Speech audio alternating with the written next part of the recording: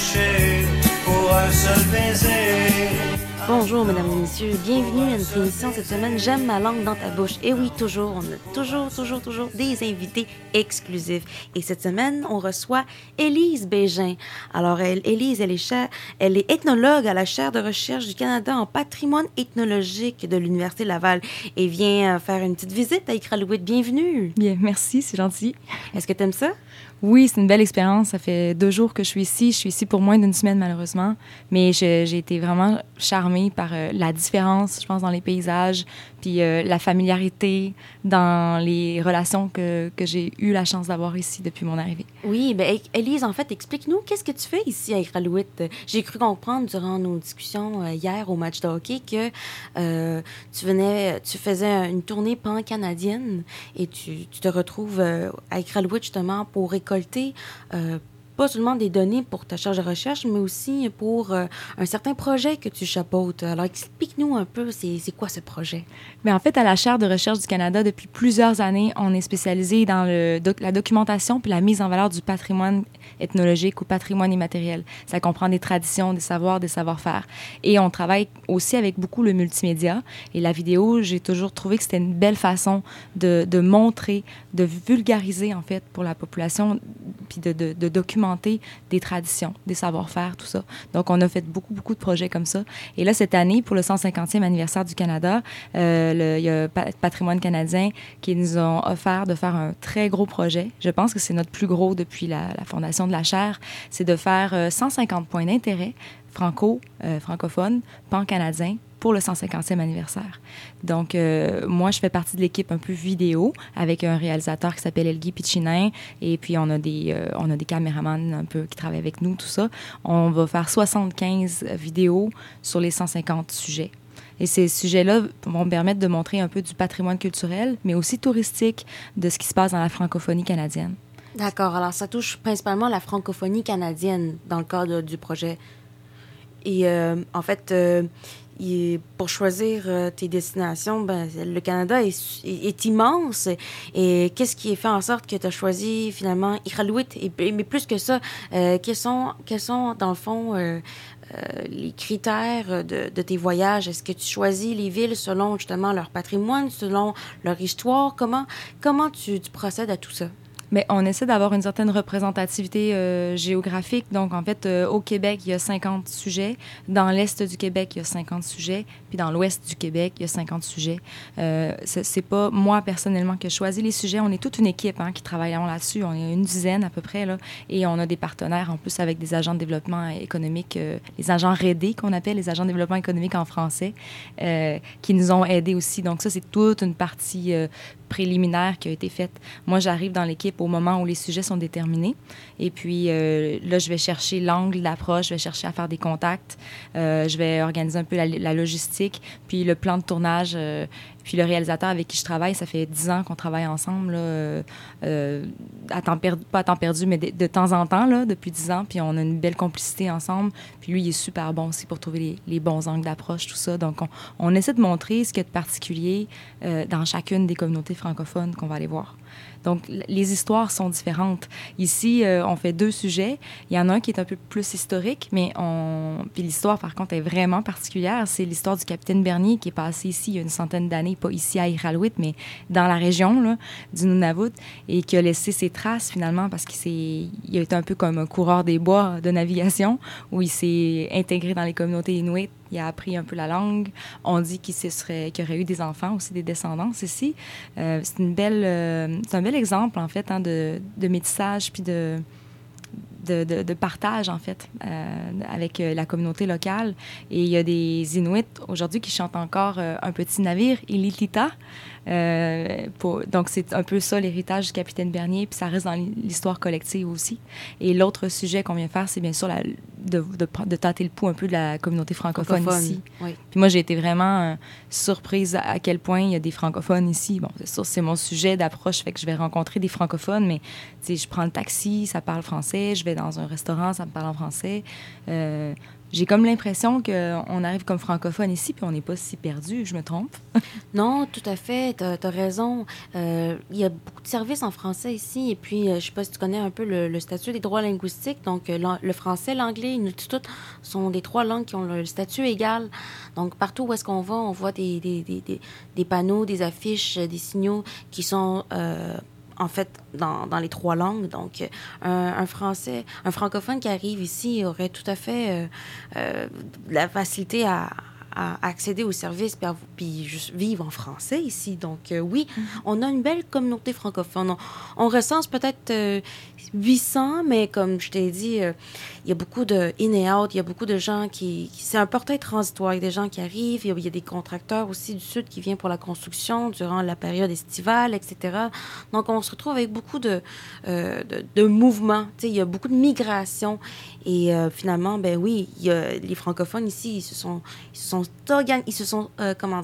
organisés dans le sens qu'il y a des institutions, il y a une commission scolaire, il y a le Réséfan, il y a l'AFN, la radio, il y a le Carrefour. Donc, ce sont des services qu'on s'est appropriés au fil du temps parce qu'on voulait justement continuer à vivre en français, puis aussi éventuellement permettre de vivre la francophonie avec les enfants. Oui. En fait, c'est super intéressant. Moi, ce qui m'intéresse, c'est surtout ton approche. Donc, on a eu une petite discussion durant le match de hockey. J'ai trouvé ça bien intéressant, mais tu m'as dit que ce sont habituellement des courts séjours. Donc, tu restes peut-être 2 jours, 3 jours ici. Tu restes peut-être 4 ou 5 jours ici à Iqaluit? On est 5 jours ici. Alors, à l'intérieur de 5 jours, rencontrer des gens, cogner à la porte quasiment, comment tu vois ça? Comment tu ressens ça? Est-ce que c'est quelque chose de facile? Est-ce que c'est plus complexe? Est-ce qu'il y a des gens qui sont réticents? Comment t'amènes cette approche-là pour que les gens te fassent confiance utilement pour comprendre c'est quoi la visée de ton projet? Bien, je te dirais que moi, naturellement, je suis une personne qui aime les êtres humains, tout le temps. Depuis que je suis petite, je suis capable de rentrer en contact avec à peu près n'importe qui. Donc, tu sais, c'est pas quelque chose qui me gêne d'aller frapper aux portes ou d'appeler quelqu'un pour la première fois. J'essaie de le faire le plus familièrement possible. Puis, rapidement, je décode aussi les codes un peu sociaux de chaque place, là. C'est un peu le côté anthropologique ou ethnologique qu'on développe aussi. Puis, c'est une relation... C'est comme une relation de confiance, un peu. C'est une relation... on dirait qu'avec l'amour, on peut faire tellement de choses, tu sais. Donc, moi, j'essaie de faire transparaître ça. C'est sûr que c'est pour une relation qui est à très court terme. C'est pour une relation de travail aussi. Mais on est capable de rentrer en contact facilement avec les gens habituellement. Puis, c'est de cette façon-là que je me documente. On a des documents aussi à la chaire qui sont produits. Il y a des chercheurs qui nous aident à nous trouver les bons documents. Il y a les gens sur place qui nous ont envoyé préalablement de la documentation aussi. Mais moi, j'aime surtout le one-to-one, être en contact avec les gens directement, parler à 15-20 personnes. Puis là, ça me donne une image un petit peu de ce que je vais chercher. Et ensuite, là, on va faire des entrevues avec les gens et on prend des images qui vont permettre de faire parler le contenu narratif, on va dire. Puis on essaie de trouver une façon que ça soit bien dynamique puis que ça donne envie aux gens de découvrir chaque petite communauté qu'on fait. Comme ici, ce que je trouve d'assez particulier, c'est que c'est la jeunesse, dans le fond, de la communauté francophone ici. C'est beaucoup des jeunes, hein? C'est des jeunes et on sent que ce sont des bâtisseurs. On dirait qu'on est dans un pays de bâtisseurs. On dirait que tout est à construire. Puis on dirait que chacun se sent vraiment avoir un rôle dans cette société-là qu'ils sont en train de bâtir. Tout à fait. J'imagine que tu as eu une petite discussion, un échange avec François Ouellette, le directeur de l'École des Trois-Soleils. Et puis, je ne sais pas s'il a apporté le même point de vue que moi et ainsi que mes acolytes, mais l'émergence de l'identité franco-nunavoise, c'est quelque chose qui est très jeune. C'est quelque chose qui vient de faire surface parce que parler de francophones qui sont partis de leur province d'origine pour venir s'installer, il y en a beaucoup. Il y a des professionnels, il y a des contracteurs, il y a autres. Donc, il y a beaucoup de gens qui viennent de l'extérieur. Mais se faire une vie ici et se marier ici, avoir des enfants, ces enfants-là, ils ne sont plus considérés comme Québécois ou Ontariens ou ils n'ont pas l'identité d'un gars du Nouveau-Brunswick ou de d'autres provinces, mais ils ont l'identité d'être un enfant franco-nunavois. Donc ça, c'est quelque chose de nouveau. Puis quand tu parles de jeunesse, c'est vraiment synonyme de ça. C'est vraiment, on parle d'une jeunesse qui commence à prendre le souffle de qu'est-ce que ça veut dire être francophone au Nunavut. Est-ce que tu avais ressenti quelque chose comme ça? Est-ce que tu avais ressenti une telle dynamique quand tu as visité l'école des Trois-Soleils? Oui, c'est vrai. Oh oui, puis on sent que l'identité est encore en train de se faire. On sent aussi qu'il y a encore une grande mobilité de ces familles-là. Donc, il y en a qui partent, il y en a qui vont revenir, il y en a qui sont là pour rester. On sent qu'il y a beaucoup de tout ça, là. Mais je vois que c'est encore à construire. Les gens sont en train de se construire leur propre identité. Puis moi, ce que je vois surtout, c'est des gens qui sont tellement dynamiques puis ont vraiment envie de participer à ça. Oui. Est-ce que tu as eu la chance de rencontrer Marie Bello? Je vais probablement la rencontrer cet après-midi. Je vais essayer de passer à son bureau. Sinon, en fin de semaine, c'est certain qu'on a plus de temps pour se rencontrer. Mais j'ai bien hâte. Oui, moi aussi, parce que je sais pas si tu vas pouvoir diffuser de façon pan-canadienne tes vidéos et tes capsules, mais ce serait intéressant aussi d'entendre parler Marie Bello, puisqu'elle est trilingue, elle est métisse, et donc elle parle français, l'anglais et inuktitut parfaitement. Donc, ça serait vraiment la personne par excellence, dans le fond, qui pourrait offrir 3 visions au sein de ton projet. Oui. Puis moi, je m'imaginerais mal être en pays inuktitut. En pays inuit. En pays inuit. Je sais jamais Inuktitut, c'est la langue. C'est la langue, oui.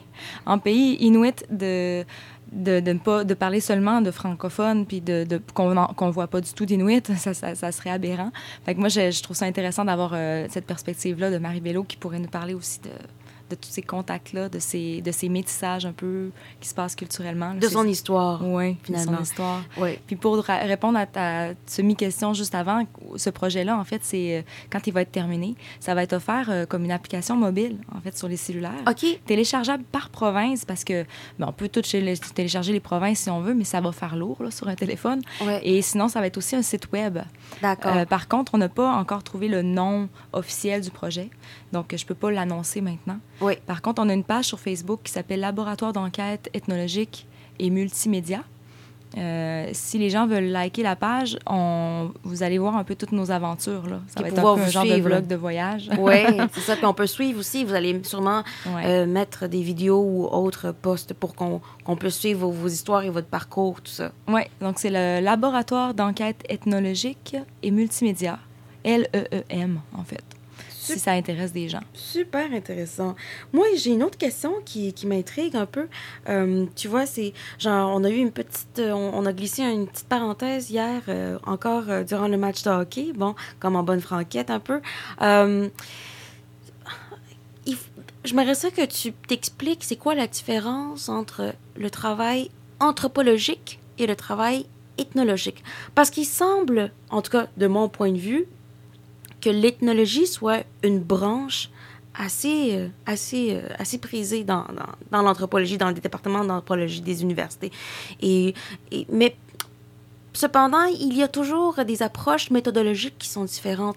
Et je veux savoir quelle approche tu appliques dans ton projet et c'est quoi la différence et comment on distingue l'ethnologie de l'anthropologie qui est de façon plus générale toute une discipline académique. Là, j'ai peur un peu de m'avancer pour définir les deux disciplines parce que d'un pays à l'autre ou même d'une université à l'autre, c'est un peu différent. En France, par exemple, j'ai fait des études en France où l'ethnologie, c'est l'anthropologie. En fait, il y a des écoles de pensée tout simplement, mais là-bas, c'est la même chose. À l'Université Laval où on est, l'ethnologie a été fondée en 1944. Donc, c'est quand même une vieille faculté qui vient de la faculté des lettres parce qu'on était à l'époque où est-ce que la littérature était la littérature classique, française, tout ça. Puis il y a des gens qui se sont vraiment intéressés à étudier la littérature orale québécoise. Ben, tu sais, quels sont les contes, les légendes, tout ça, ça a été documenté. Puis on a des archives de folklore très intéressantes, là, de chansons, de toutes sortes, tous des enregistrements qui datent de vraiment longtemps à l'Université Laval. C'est vraiment précieux. Et d'ailleurs, il y a beaucoup de musiciens traditionnels qui viennent écouter des bobines de cire ou sur toutes sortes de supports pour trouver des versions uniques, en fait, de certaines chansons traditionnelles, puis les reprendre. En tout cas, c'est arrivé souvent. Mais c'est une mine, un trésor du folklore québécois, un peu, là, les archives de folklore. Et du côté des sciences sociales, l'anthropologie s'est aussi développée plus tard. Et là, en termes d'anthropologie, c'est un peu l'étude de l'être humain, comment ça se passe dans différentes parties du monde. Et moi, quand je suis rentrée à l'université, il n'y avait pas de baccalauréat en ethnologie. Il y avait simplement un bac intégré anthropo-ethno. Alors moi, j'avais la moitié de mes cours en anthropologie, puis l'autre moitié de mes cours en ethnologie. Donc, je peux te parler un peu de la différence que moi, j'ai trouvée. Oui. Donc, en anthropologie, c'était des grands cours avec des gens qui avaient fait énormément de terrain, qui pouvaient nous parler du chamanisme, ou qui pouvaient nous parler de la culture et de la sexualité, ou qui pouvaient nous parler de l'approche de l'environnement dans différentes parties du monde, ou des spécialistes du monde inuit, par exemple. Puis c'était super intéressant. Les cours c'était des grands cours magistraux très intéressant. On étudiait des monographies, donc des gens qui avaient fait du terrain, qui nous parlaient de comment ça se passait dans telle société. Et nous, on faisait des travaux de recherche à partir de ces monographies-là. Les gens partaient pas, les étudiants qu'on était ne partaient pas sur le terrain eux-mêmes parce que c'était la culture lointaine. Pour nommer quelques professeurs qui ont participé à cette fondation-là, à l'Université de Laval, est-ce qu'on peut parler de Louis-Jacques Doré, par exemple? Louis-Jacques Doré, ça a été mon professeur. Oui, il était spécialisé justement sur la culture inuit et la culture vietnamienne. Quand j'en parlais, il faisait beaucoup de liens entre les deux. Je trouvais ça super intéressant. J'ai eu Sylvie Poirier, que j'ai adorée aussi, qui parlait de l'anthropologie des religions. Qui était spécialisée un peu en Australie, là, chez les Aborigènes d'Australie. Wow. Bernard Saladin-Anglure, qui parlait du chamanisme et tout ça, puis qui a déjà, je pense, enseigné à l'Arctic College ici. Oui, puis son fils, Guillaume Saladin, a fondé Arctic à Igloolik, qui est une espèce de portail, comme un peu la version Cirque du Soleil, mais au Nunavut. Donc, tu vois, il y a beaucoup de traces aussi de ces gens-là qui se sont un peu éparpillés au Canada. C'est ça. Je voulais juste peut-être parler de l'ethnologie c'est maintenant. Ça. Oui. Je voulais retourner à l'ethnologie. Je juste pas oublier. Mais c'est ça. Donc, du côté de l'ethnologie, on étudiait des faits culturels de notre propre culture, de la culture proche, finalement.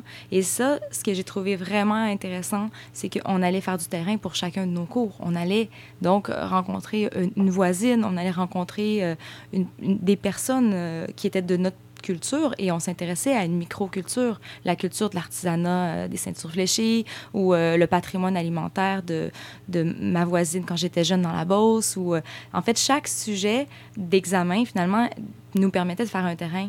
Puis je pense que la différence à l'Université Laval, c'est que les gens qui ont étudié en ethnologie sont amenés à faire du terrain dès leur premier cours. Puis on devient super habitué de faire du terrain. Ce qui n'était pas le cas auparavant avec l'anthropologie? Bien, l'anthropologie, j'ai l'impression que c'était à la maîtrise. Quand ils embarquaient à la maîtrise, ils se trouvaient un sujet, puis on dirait que c'était là qu'ils allaient commencer à faire leur propre terrain. Puis c'était même un peu excitant. Là, on va partir sur le terrain. Tandis que nous, en ethno, on en fait, dès le premier cours, on a un cours qui s'appelle méthode d'enquête orale, où on apprend à aller faire des entrevues semi-dirigées, c'est-à-dire assez libres, là, sur des questions ouvertes, avec des gens pour documenter, en fait, le sujet. Et on apprend aussi à utiliser du matériel technologique, parce que, je veux dire, on est rendu dans les années 2000, 2010 même, et maintenant, on n'écrit plus dans des petits carnets de notes comme avant. Ça pourrait se faire encore, mais c'est intéressant d'utiliser le multimédia, comme je disais au début de l'émission, pour documenter puis montrer aux autres, en fait, ce que nous, on a vu aussi. Donc, on est amené à faire ça. Puis je veux souligner vraiment l'inspiration, puis l'aide, puis l'enseignement que j'ai reçu de mon directeur, Laurier Turgeon, qui est titulaire de la chaire de recherche, qui m'a toujours fait confiance, qui m'a toujours donné des belles opportunités. Tu sais, à mon bac, il m'envoyait déjà sur des projets professionnels, tu sais, pour documenter des projets qu'il avait. Il y a toujours plein de projets, Laurier, il n'arrête jamais. Puis, donc, c'est avec lui, de fil en aiguille, que je suis embarquée vraiment dans la chaire de recherche comme étudiante, comme professionnelle de recherche, puis que je continue. Et on a des expériences vraiment enrichissantes, là, comme des fois, on fait des écoles d'été en Haïti. Wow. Il m'avait envoyé aussi en France pour le ministère de la Culture pour aller un peu mettre à l'essai l'inventaire des ressources ethnologiques du patrimoine immatériel qu'on avait comme mis en place pour les traditions et savoir-faire du Québec. Puis la France est intéressée, Haïti est intéressée, puis c'est des super belles expériences. Wow, ben oui, tout un métissage, tout un échange. Et puis, comme tu dis, c'est du beau travail de terrain, ça te permet de voyager. Exactement. J'aime tellement ça. Maintenant, Élise, maintenant qu'on a passé plutôt, qu'on a parlé, qu'on a fait pas mal le survol de ton projet, de ta présence ici et de tout ce que tu fais à l'université, parlons maintenant du côté artistique en fait, que je viens de découvrir maintenant à l'instant. Alors, non seulement tu es universitaire et que tu travailles dans la chaire de recherche, mais tu es aussi artiste, donc tu chantes.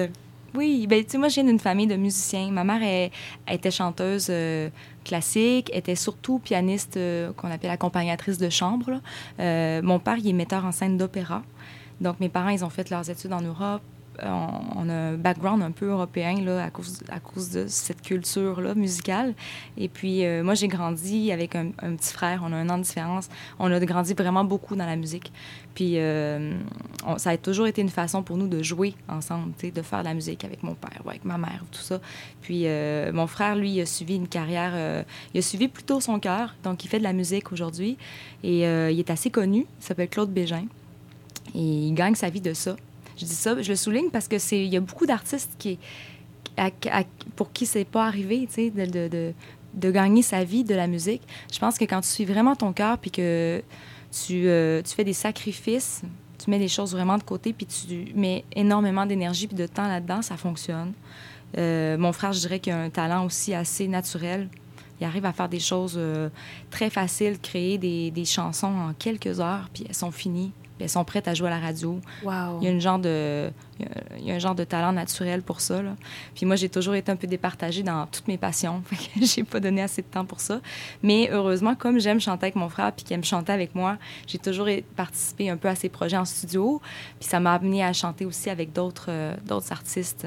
Donc, voilà, je garde un pied dans la musique. Ben oui, intéressant et très versatile aussi pour toi, Élise. Alors, comme tu as suggéré, on va écouter un extrait Le Magicien de Claude Bégin, ton frère. Oui. Et on va écouter les mélodies. Puis ensuite, on revient à toi, bien sûr, sur exclusivement un extrait de Si fragile, originalement de Luc de la Rochelière, chanté par Karim Ouellet et toi, que j'ai pu retrouver, bien sûr, en ligne.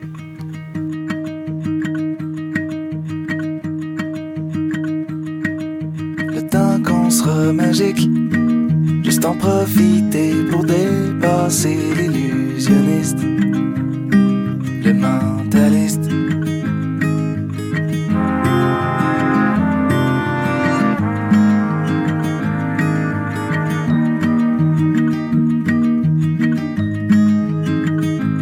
En amour, jouer au cirque, faire nos acrobaties, à rendre jaloux les trapézistes, sentir qu'on existe.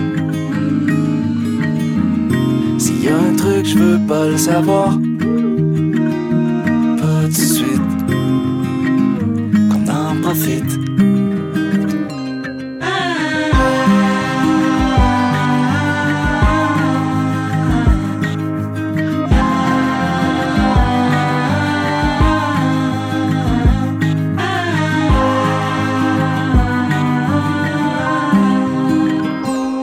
Par-dessus nos cris de panique, il y a une version de nous-mêmes qui nous regarde oblique, qui nous voit fantastiques.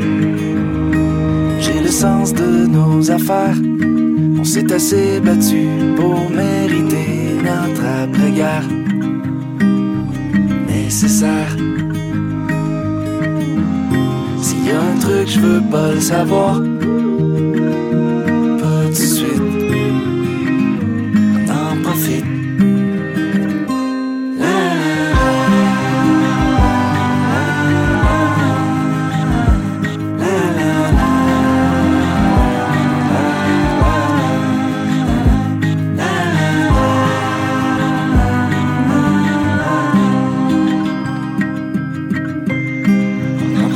Pendant que ça passe, quand le tour est fini, les gens se tassent.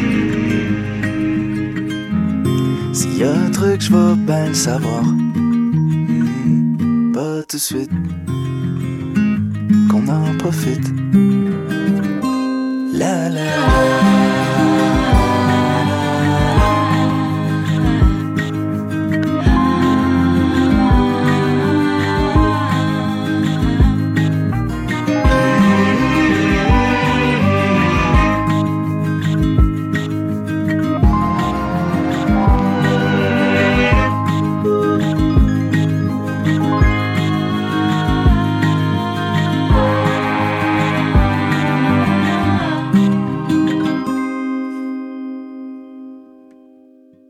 C'était vraiment joli. Merci beaucoup, Élise, d'avoir suggéré une belle chanson de ton frère. Je trouve que c'est vraiment spécial parce que tu es la première invitée en studio qui propose une chanson de ton frère et puis dans laquelle tu joues, dans laquelle tu chantes.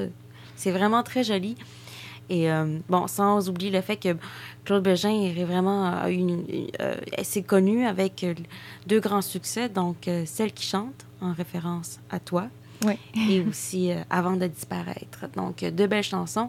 Et puis, si ça ne dérange pas, j'aimerais ça me procurer de l'album pour jouer en rotation Claude Bégin, maintenant que je viens de découvrir la belle chanson Les Magiciens. Donc, non, c'est vraiment une belle chanson. Puis, si... je ne vais pas trop donner de mérite à ton frère, mais...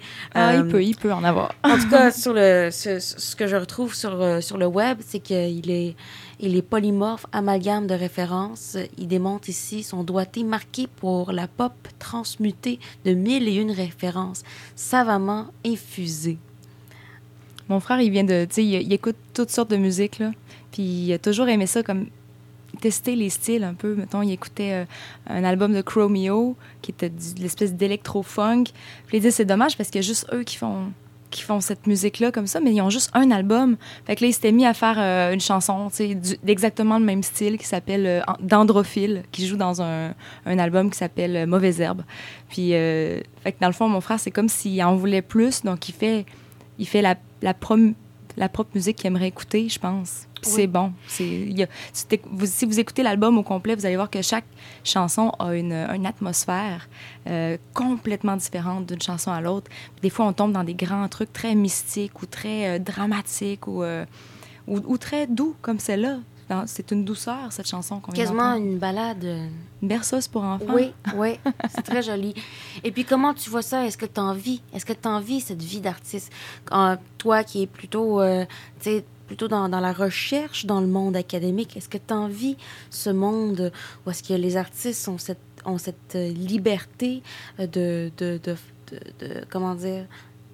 voler de leurs propres ailes, mais aussi quelques contraintes à cause justement du marché des artistes, du marché de la musique et toute la dynamique des coupures de fond, tout ça. Comment tu vois ça? Est-ce que tu penses que il y a ce potentiel de, par exemple, un jour, de lancer toi-même en musique et de pouvoir concilier carrière musique avec carrière académique?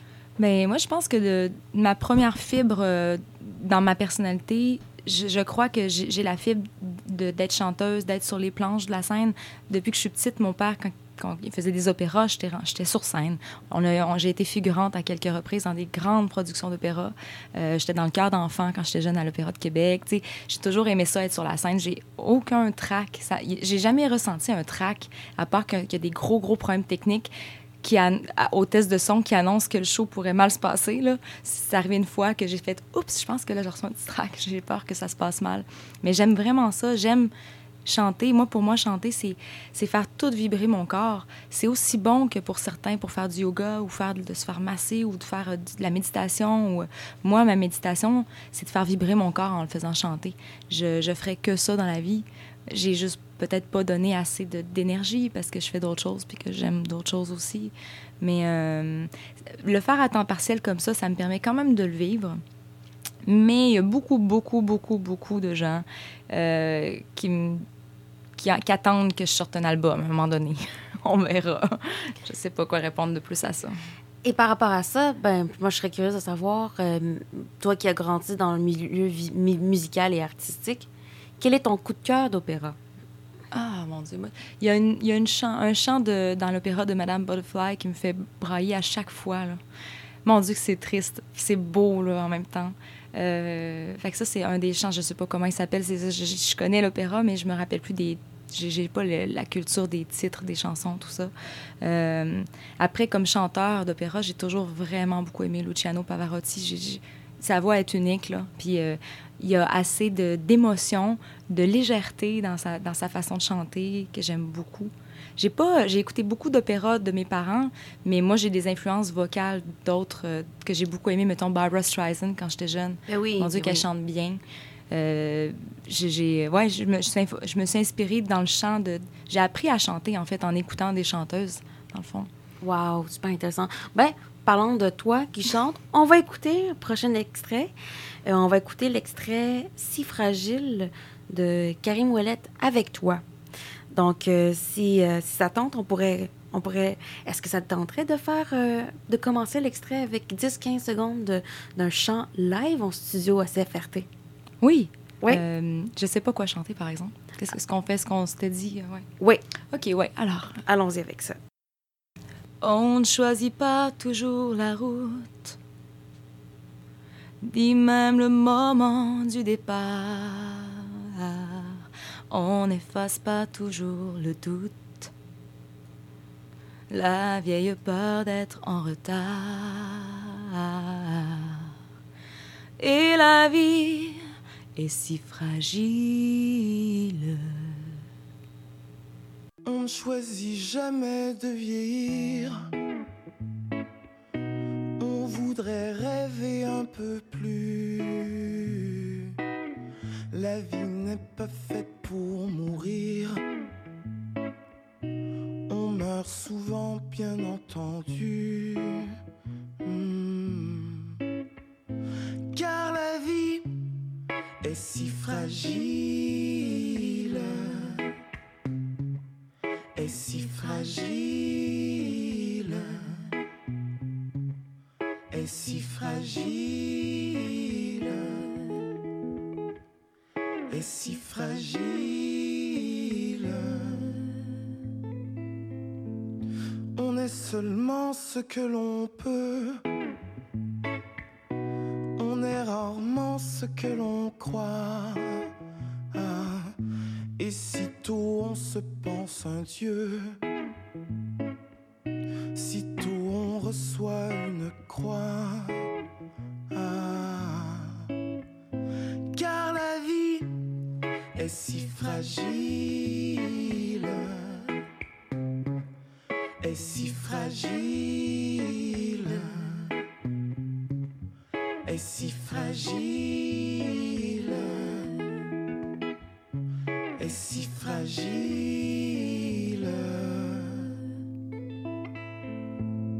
Car le temps est là, toujours là. Seul justice ici-bas. On est si fragile.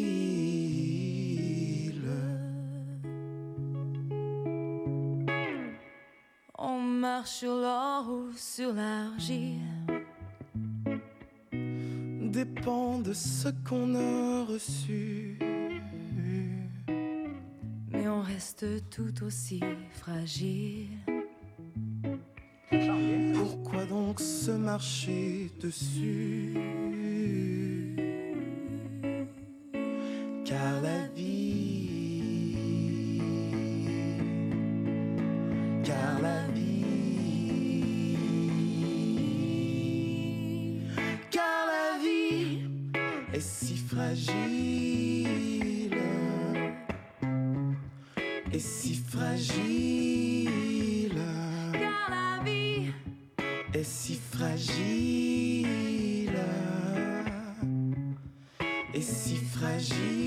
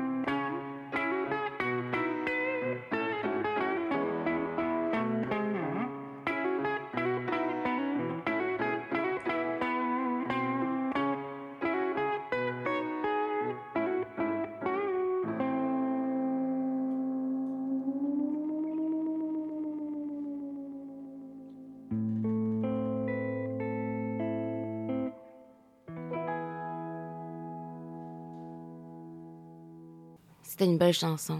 Parlant de musique, Élise, toi qui concilies carrière académique avec un peu de musique on the side, est-ce que tu penses un jour sortir un album? J'ai du mal à répondre maintenant, mais j'aimerais beaucoup ça. Mettons, j'aurais vraiment envie de le faire un jour. C'est juste que j'ai peut-être pas trouvé encore ma personnalité où j'ai de chanteuse. Je sais peut-être pas non plus encore quoi dire. Tu sais, chanter, c'est aussi exprimer quelque chose. Et j'ai des idées de style musical, mais j'ai peut-être pas encore de message à apporter.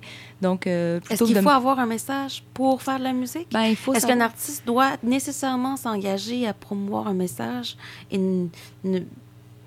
et de faire la composition? Il n'y a pas moyen juste de faire la musique pour soi-même? Oui, dans ce cas-là, oui, je devrais en faire, c'est certain. Merci beaucoup, Élise. C'était une belle entrevue. Merci pour ta visite. Merci pour les échanges qu'on a ici. J'espère que tu vas poursuivre ton projet. On va te suivre sur Facebook. On va te suivre sur tout ton parcours aussi pan-canadien. Et bien sûr, on a bien hâte d'entendre les capsules vidéo sur le patrimoine ethnologique. Donc, est-ce que tu as quelque chose à rajouter pour clore ton projet ici à Iqaluit? Oui, moi, je vous souhaite aussi que vos projets ici continuent en tant que bâtisseur. Puis je vais laisser un petit peu de mon cœur ici à Iqaluit. Donc, j'espère un jour pouvoir revenir aussi. Merci beaucoup. Alors, vous êtes sur les ondes de CFRT 107.3 FM. L'émission J'aime ma langue dans ta bouche joue samedi 11h, dimanche 14h. Elle sera en balado, diffusion sur la page Facebook et sur le site web. Merci beaucoup.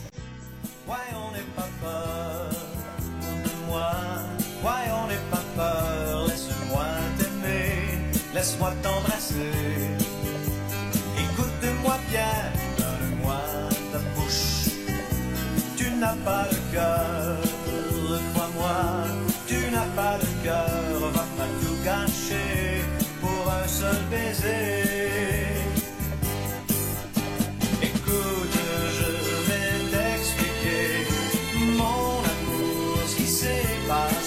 L'autre jour, sans aucun détour, tu ne devrais pas écouter ce qu'on raconte pour te blesser, mon amour. Je t'aimerai toujours. Donne-moi ta bouche. Ouais, on n'est pas peur de moi. Ouais, on n'est pas peur, laisse-moi t'aimer, laisse-moi t'embrasser.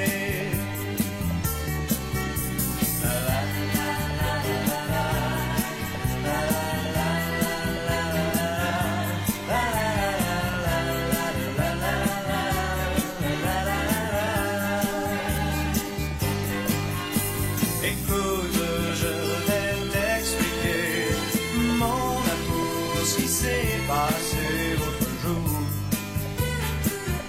sans aucun détour.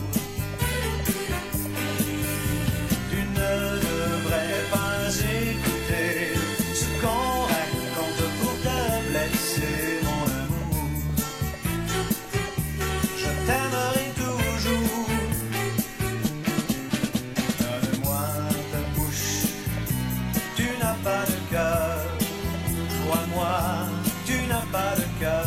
Va pas tout gâcher pour un seul baiser, oh non, pour un seul baiser, oh non, pour un seul baiser.